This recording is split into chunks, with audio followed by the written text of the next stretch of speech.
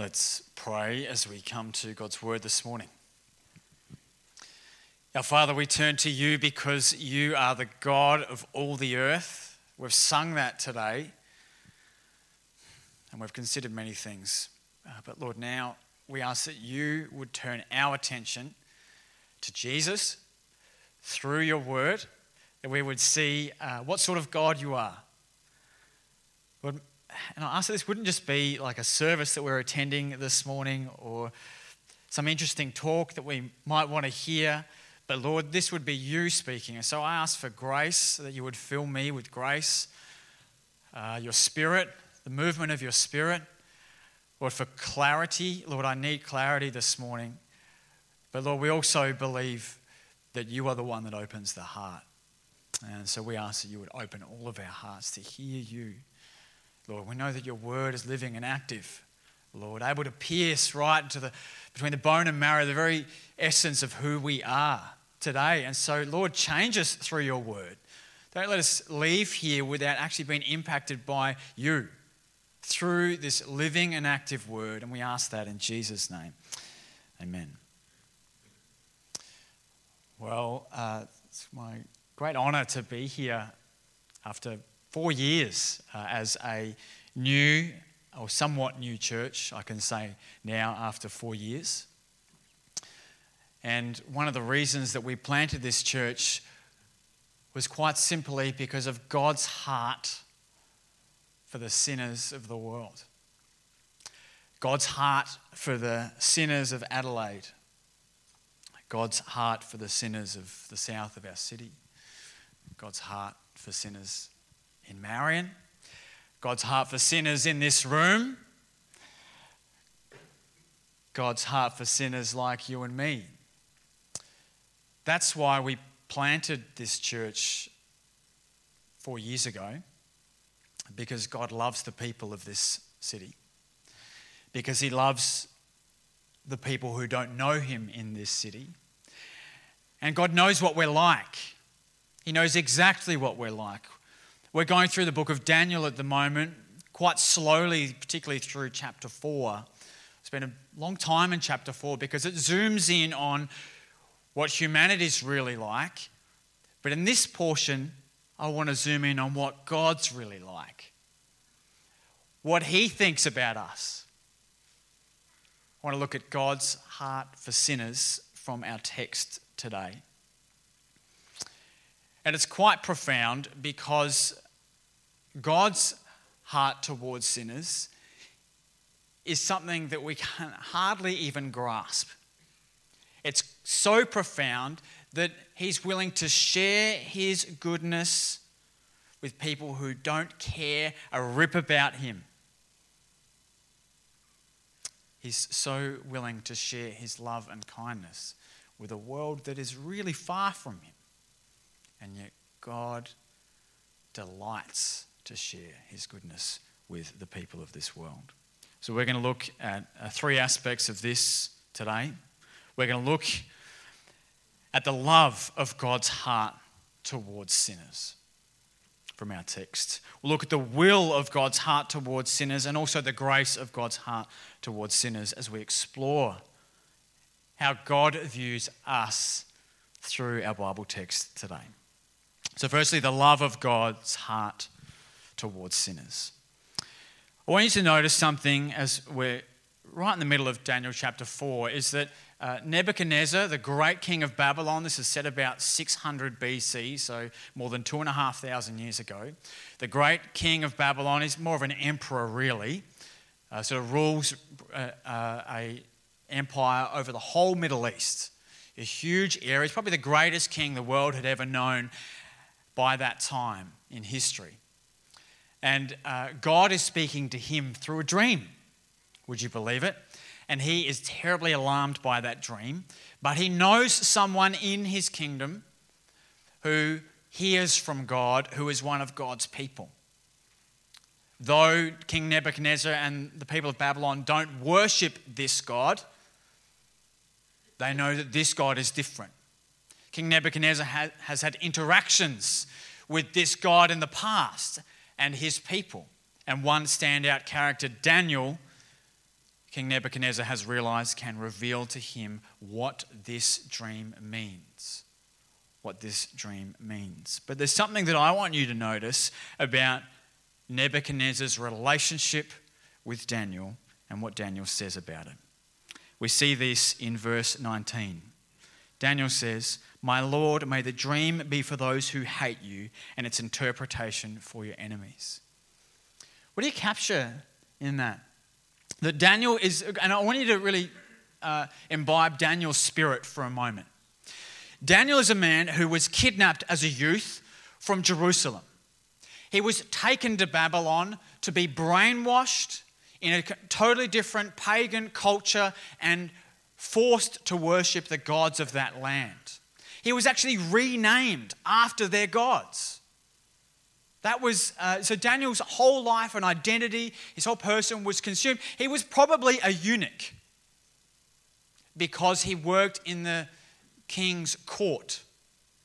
So almost you could imagine that he could be filled with hatred because this king Nebuchadnezzar had sacked Jerusalem, had taken him and his friends and transplanted them into Babylon in order to not just destroy their own city, but their very identity, who they are as God's people. Everything seemed against them. And yet here we see that Daniel loves Nebuchadnezzar. He loves him. He loves him.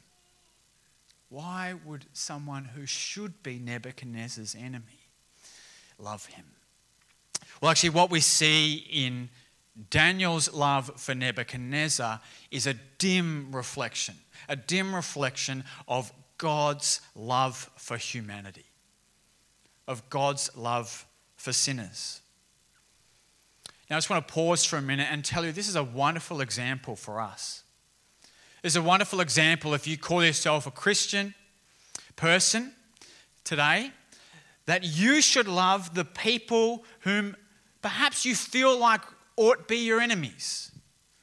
Perhaps you feel oppressed in a day and age, and we just had the census come out recently. I don't know if you're a census nerd like me, but I love the census. Love finding out what's happening. And what you'll find is that Christianity is in a steep decline, as it seems, across the nation of Australia.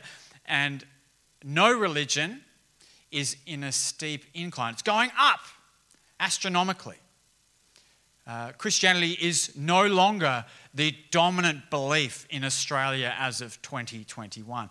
Now, this is probably not news to anyone. We've certainly been experiencing this for the past 2 or 3 decades or so, this demise, or so it seems, of Christianity. And so you might be feeling a sense of intense pressure if you're a Christian person from the culture, because Christianity feels like, and your faith might feel like, it's getting squeezed out. Because no one really cares about what Christians think anymore. And yet, I wonder what the census data would have said in 600 BC when Daniel and his friends and a small portion of Israel were in Babylon amongst people who were godless, who worshipped false gods. And yet they loved them.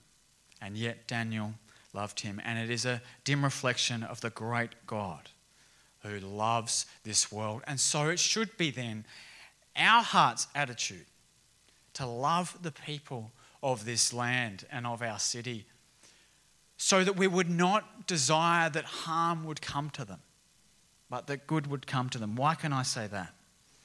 Because God says in Ezekiel 33:11, "Say to them, as I live, declares the Lord God, I have no pleasure in the death of the wicked, but that the wicked would turn from his way and live." See, God actually loves the people of this world abundantly more than we could imagine. Abundantly more. Scarily more. A good way to think about this, I don't know if as a kid you've ever tried to dam up a small creek, and you've sort of heaped up sticks and twigs, you've tried to dam up this creek, and the creek and sort of the water behind the creek just builds higher and higher. And then, if you've got a few friends with you, you might, go and get shovels. And you think, well, we could dam the creek up if we heap on more and more dirt and rocks and build this giant wall to stop this creek from overflowing its banks. But suddenly, all in a moment, the dam wall breaks and the water bursts forth and then drenches everything before it. And it is almost like God's love is just being dammed up in order that anyone would turn to him and they will be filled with a flood of his loving power in their lives. I remember when when was it? 2006. 2006, I was backpacking through China as a teenager, and we went to a place called Leaping Tiger Gorge. Leaping Tiger Gorge is well known because it's one of the deepest gorges in the world. It has mountains on either side that are above sort of 3,000 meters or so, and it goes right down deep into the middle. This really amazing and beautiful place, this great crevice in there. And that's actually, there's a mighty river that flows through it, a mighty torrent of water. And that's this river eventually was dammed up by the Chinese government to produce a great amount of power called the Three Gorges Dam Project. It was one of the largest hydroelectric dam projects in the world. And one of the reasons for that is because this great rush of water, this great force behind it, is enormously powerful, enough to power huge swathes of the country. And God's love is like that. It is enormously powerful, but it is not something that he just wants to deal out and a drop here and a drop there. It is like a dam waiting to burst forth upon anyone that would turn to him. Because God has no pleasure in the death of the wicked, but that the wicked would turn from his way and live. And so Daniel's love for Nebuchadnezzar reflects God's love for sinners. Think about this. The Christian message is really summarized in that whilst we were still sinners, Christ died for us, the New Testament tells us. That God sent his only Son into a world of people who despised and killed him. I mean, at the end of Jesus' sort of 33 years of ministry, it's not a great way to start a religion, it would seem. That Jesus is despised by most, abandoned by his closest followers, and hung on a cross to die. And yet, him doing that was the greatest act of love that humanity has ever seen. Because God was stepping into our world and taking the penalty for our sin on that cross. It's an enormous act of love. So I just want to put my finger on a pressure point in your life. Do you find yourself angry or hateful towards people in this world? Now, it might not be particular people, but it might be the idea of particular people or particular philosophies and that kind of thing. Do you find yourself angry and perhaps even hateful because you feel a bit squeezed out? How do you feel this morning when you think about the people of this world? Well, I want you to know how God feels about them. He loves them. He loves them enough to send his only Son for them. And when Jesus teaches on this, he says, when he's teaching on prayer in particular, he says, forgive us our sins as we forgive those who sin against us. Jesus says, unless you get how much I've forgiven you, unless you get how much my love has been poured out for you, you're never going to love the people of this world and be willing to forgive them. The power of God's heart towards sinners is that it can get into your own heart towards sinners. But it needs to dawn on you that you are yourself one of these sinners too. So that is the love of God's heart towards sinners as we're exploring God's heart from this text. I want to now look at the will of God's heart towards sinners. And we really pick this up in verse 26. That's what it says. As the explanation or the interpretation of King Nebuchadnezzar's dream is sort of brought to a culmination. King Nebuchadnezzar is this great tree, which we see in the dream. It's going to be cut down. The greatest king is going to be humbled to become the lowest. He's going to go from the palace to the field. He's even going to be humbled in terms of his mind. He's going to lose his marbles, is the technical term. He's going to lose his marbles for a season, for 7 years, it seems, and be utterly humbled. But why is God doing this? Why is God doing this to him? Verse 26, and as it was commanded to leave the stump of the roots of the tree, your kingdom shall be confirmed from the time that you know that heaven rules. When, after you've been humbled forcibly, when God has humbled you through your circumstances, even your mental health crises, even you having a full-on breakdown, when your heart is humbled toward God, not him humbling you, but you humbled towards him, then he will restore you. That's what God is saying to Nebuchadnezzar. He's got to have a realization of who he is and who God is. When you know that heaven rules, then your kingdom will be restored to you. So God is planning, this is incredible, God is planning to restore King Nebuchadnezzar, but the barrier to that is Nebuchadnezzar being humbled before God in his heart. Not just physically, not just mentally, but from the very essence of his being. That is the gap, because God knows that pride is absolutely deadly. Pride's deadlier than cancer. Because pride is the very thing that will keep you away from God. Pride is the thing that says, I'll do it my way. Pride is the thing that says, I'll live my life the way I want to do it, and I don't really care what the Bible says. I don't really care what anyone says. And our culture will encourage you so. Discover who you are. Be the best you. Live your dreams. You can imagine these things as posters that you might put up on your wall, those sayings that you might get, those inspirational sayings. They're all designed that you would be filled with awe for yourself and your achievements, not for God. And yet God knows that that is absolutely deadly to you. There's nothing like pride to keep you away from God. Nothing like it. And it's deceptive like anything. It's deceptive because you won't even know. Pride has this trick that it works in our mind. We think everything's good. Nebuchadnezzar, it tells us earlier in the chapter, he was at ease and prospering in his palace. His life was great. He's the greatest king the world had ever seen. He's rich like none of us can possibly imagine. He has everyone bowing the knee to him as king. He feels like he is God.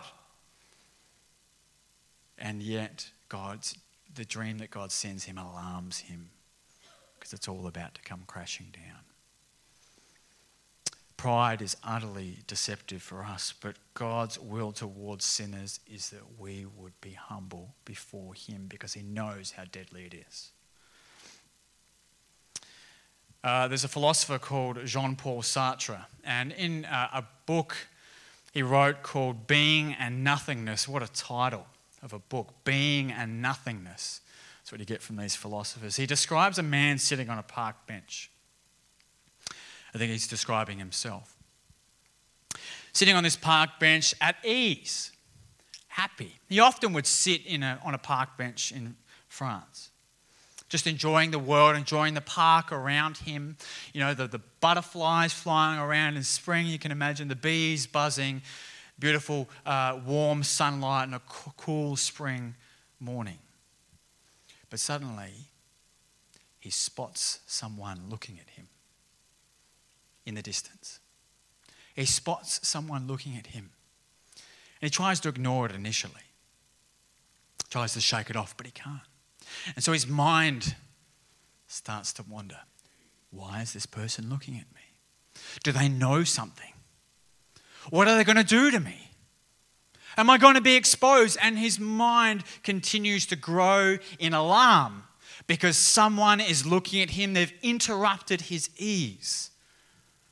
And then all of a sudden he realizes it was just a mannequin. Someone had just put up a mannequin in the park and it wasn't a person after all. And so he returns to his ease and comfort.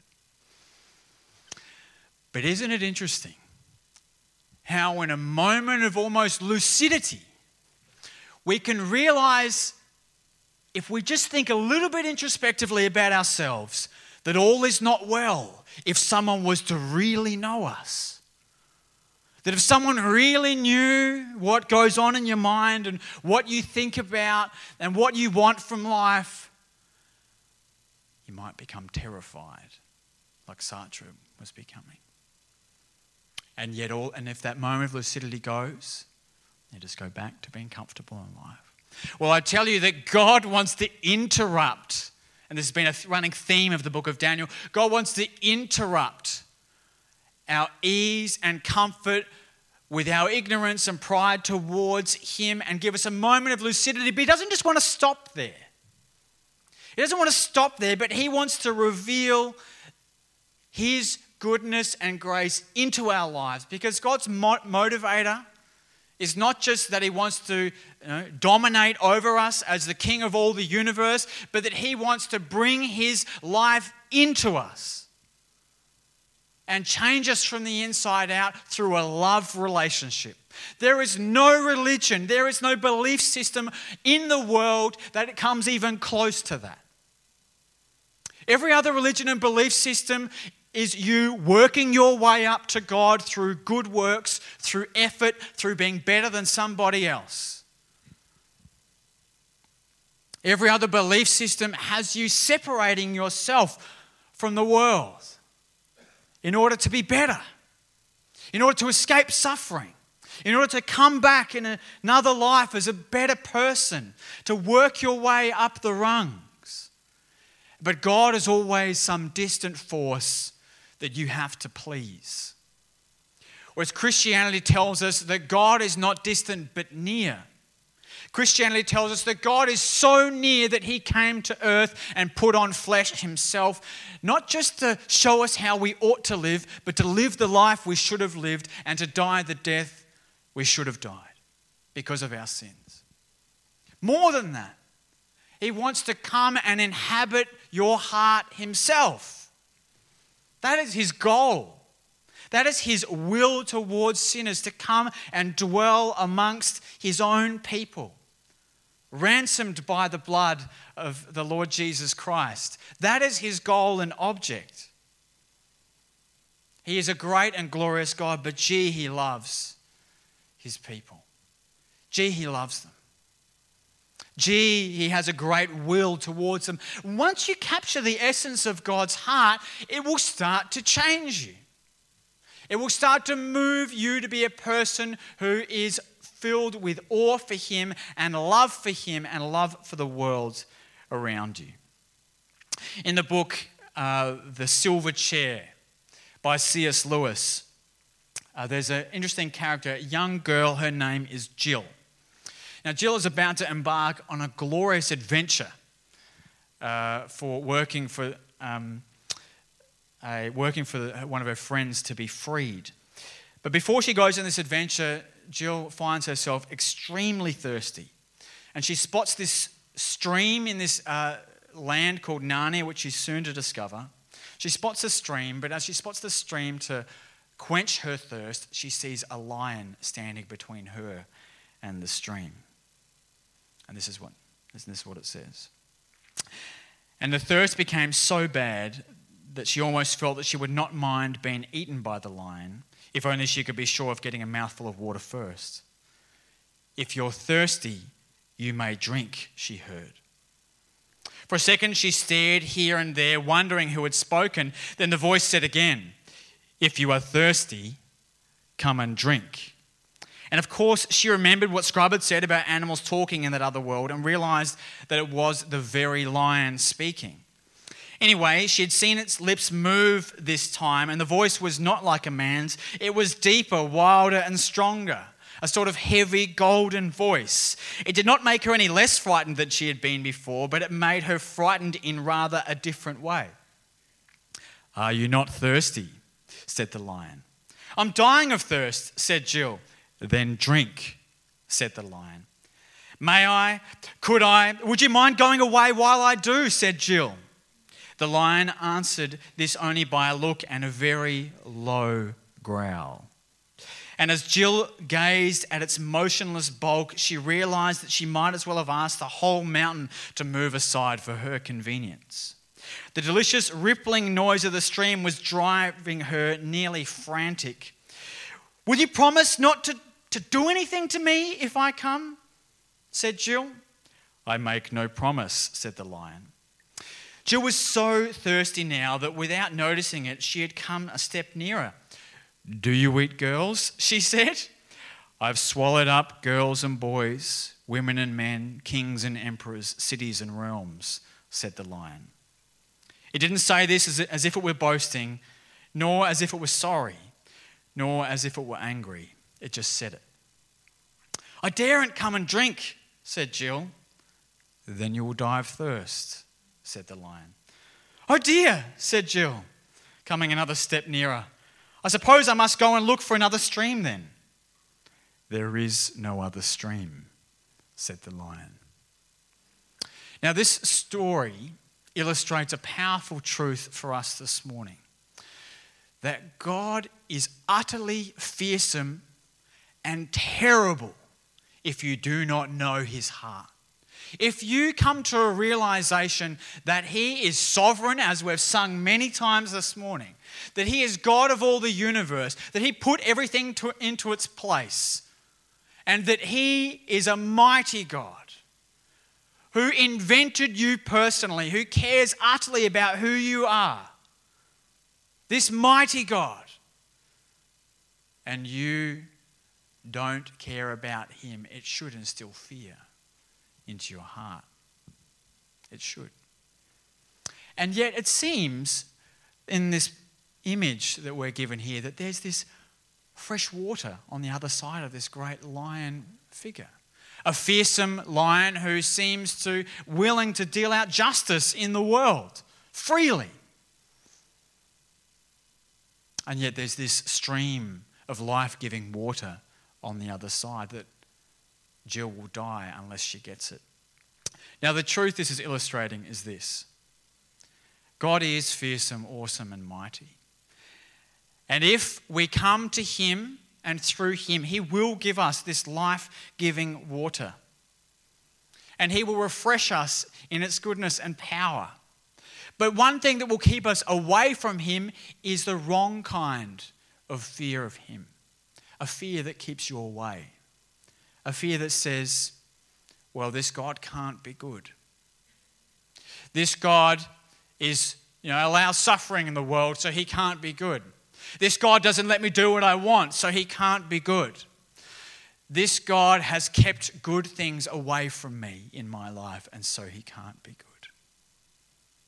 And that can produce a lot of hurt in our hearts, can it not? And yet, when you realize that the motivator of God for you to come to him is that he was willing to give all of his goodness for you, that a lion became a lamb that was slain, that a lion, a great fearsome lion, the Lion of Judah, God himself, who will consume this whole world and universe. He can speak it into existence and he can speak it into nothingness, became a lamb that was slain in Jesus' sacrifice on the cross, and that he did that out of love. What does that motivate the heart to do? To come because this awesome God humbled himself for you and I. Because this awesome God loves you and I, and his will is that we would come and drink. And so this needs to be equally true if you're not a Christian person or a religious person here this morning, because your invitation is to come and drink, because the living God, the mighty God, the creator God laid his life down for you and says, come and drink. If you're thirsty, come. Receive his goodness into your life. Be forgiven of your sins. Be cleansed of the things that fill your conscience in a lucid moment. And yet if you are a Christian person, if you are a believing religious person here, you need it too. Because often we are clouded by the thinking of this world and our own minds, which forgets the very nature of God. And so we forget to drink. It's like the pool is there, but we're in fear to go down and drink and be filled with his goodness. The very thing that empowered people like Daniel to love their neighbor as themselves, as Jesus taught us, is because they knew the God who was willing to do it and who did. And so the very same thing is true for you and I. If you really want to live the Christian life, you need to come and drink too. You can't avoid it. You can't avoid it. Otherwise, you may well die of thirst itself. Okay, so in looking at God's heart towards sinners, we've looked at the love of God's heart towards sinners. We've looked at the will of God's heart towards sinners. And I want to finish our time this morning by looking at the grace of God's heart towards sinners. First aspect of this is that restoration is possible. Remember, God, through Daniel, says to Nebuchadnezzar, your kingdom shall be confirmed for you when you repent, when you are humbled. God's desire is to do a work in our lives. We catch this same idea in the New Testament in 2 Peter chapter 3 and verse 9. It says, the Lord is not slow to fulfill his promise, as some count slowness, but is patient towards you, not wishing that any should perish, but that all should reach repentance. So God is actually warning this great king of his pride because he loves him and because he wants good to come into his life, though he doesn't deserve it. The essence of grace is it's the undeserving or unmerited favour of God. It's what God is willing to give to us of himself that we do not deserve one bit. And that is God's heart towards Nebuchadnezzar, and that is God's heart towards us. It is a heart of grace. God desires that we would not be destroyed by our sin, our pride. I want you to imagine this for a moment. And I think, again, C.S. Lewis talks about this in his book, The Great Divorce, I think. He says, hell is really self-chosen by every person, because hell is just God giving us the desires of our heart. It's the essence of free will. If you say, I want to live my own life, I don't want anything to do with God, then when eternity comes, God will give you that. And yet God's grace is saying, though you deserve to have the life that you want apart from him when you pass over a thing called death into eternity, though you deserve that, God is willing to interrupt your life. He's willing to interrupt the entire course of humanity by sending himself and coming into our lives and saying, no, that way will destroy you. Come to me and drink. Be restored by a God who can change your heart. Charles Spurgeon told a very short story about a father who was an atheist, a convinced atheist, didn't want anything to do with God. In fact, he wanted to pass it on to the next generation. And the father wrote down for his son to read out. He wrote down on this piece of paper, God is nowhere, and wanted his son to read it out in order that he would pass on his atheist beliefs to the next generation. But his child read out something else. His child read out, God is now here. And the father was struck. And he converted. Because the child spoke the truth. You see, God's grace is present. It's not far off that you might not attain it. It's present in the good news about Jesus the Son. It's a present news that can come in and change a person. It's this motivating force, God's love toward Nebuchadnezzars like you and I, that brings this application for us in verse 27. Break off your sins. Break off your sins. The only way to break off your sins is that you will be humbled by a mighty God. Break off your sins. Those things that you do, that attitude that you have, that prideful ambition that rules your heart, that really you know that you're better than other people. God wants you to break off your sins. God wants you to break off the sin of self-pity, that you deserve better. That everything in your life that everyone has done to you, you deserve much better than that. God wants you to break off your sins of pride. Because self-pity leads you away from God. In order to break off your sins, you need to come to a mighty God full of grace. Because you deserve nothing from him, and yet he will give himself arms wide open fully to you. I want to finish by reading out a letter from John Newton, the famous hymn writer. He wrote a letter to a young man, I believe, struggling with sin. And this is the letter that he wrote.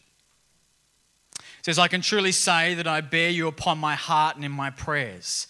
I have rejoiced to see the beginning of a good and gracious work in you, and I have confidence in the Lord Jesus that he will carry it on and complete it, and that you will be amongst the number of those who shall sing redeeming love to eternity. Therefore, fear none of the things appointed for you to suffer by the way, but gird up the loins of your mind and hope to the end. Be not impatient, but wait humbly upon the Lord. You have one hard lesson to learn, that is the evil of your own heart. You know something of it, but it is needful that you should know more. For the more we know of ourselves, the more we shall prize and love Jesus and his salvation. I hope what you find in yourself by daily experience will humble you, but not discourage you. Humble you it should, and I believe it does. Are you not amazed sometimes that you should have so much as hope that, poor and needing as you are, the Lord thinketh of you? But let not you feel discouraged. For if our physician is almighty, our disease cannot be desperate, and if he casts none out that come to him, why should you fear? Our sins are many, but his mercies are more. Our sins are great, but his righteousness is greater. We are weak, but he is power. Most of our complaints are owing to unbelief and the remainder of a legal spirit, and these evils are not removed in a day. Wait on the Lord, and he will enable you to see more and more of the power and grace of our high priest. The more you know him, the better you will trust him. The more you trust him, the better you will love him. The more you love him, the better you will serve him. This is God's way. You are not called to buy, but to beg. Not to be strong in yourself, but in the grace that is in Christ Jesus. He is teaching you these things, and I trust he will teach you to the end. Remember, the growth of a believer is not like a mushroom, but like an oak, which increases slowly but surely. Many suns, showers, and frosts pass upon it. Before it comes to perfection. And in winter, when it seems dead, it is gathering strength at the root. Be humble, watchful, and diligent in the means, and endeavour to look through all and fix your eye upon Jesus, and all shall be well. I commend you to the care of the Good Shepherd, and remain for his sake. Yours, John Newton, March 18, 1767. And we're about to sing the words that John Newton penned that his mercies are more than our sins. Let me pray.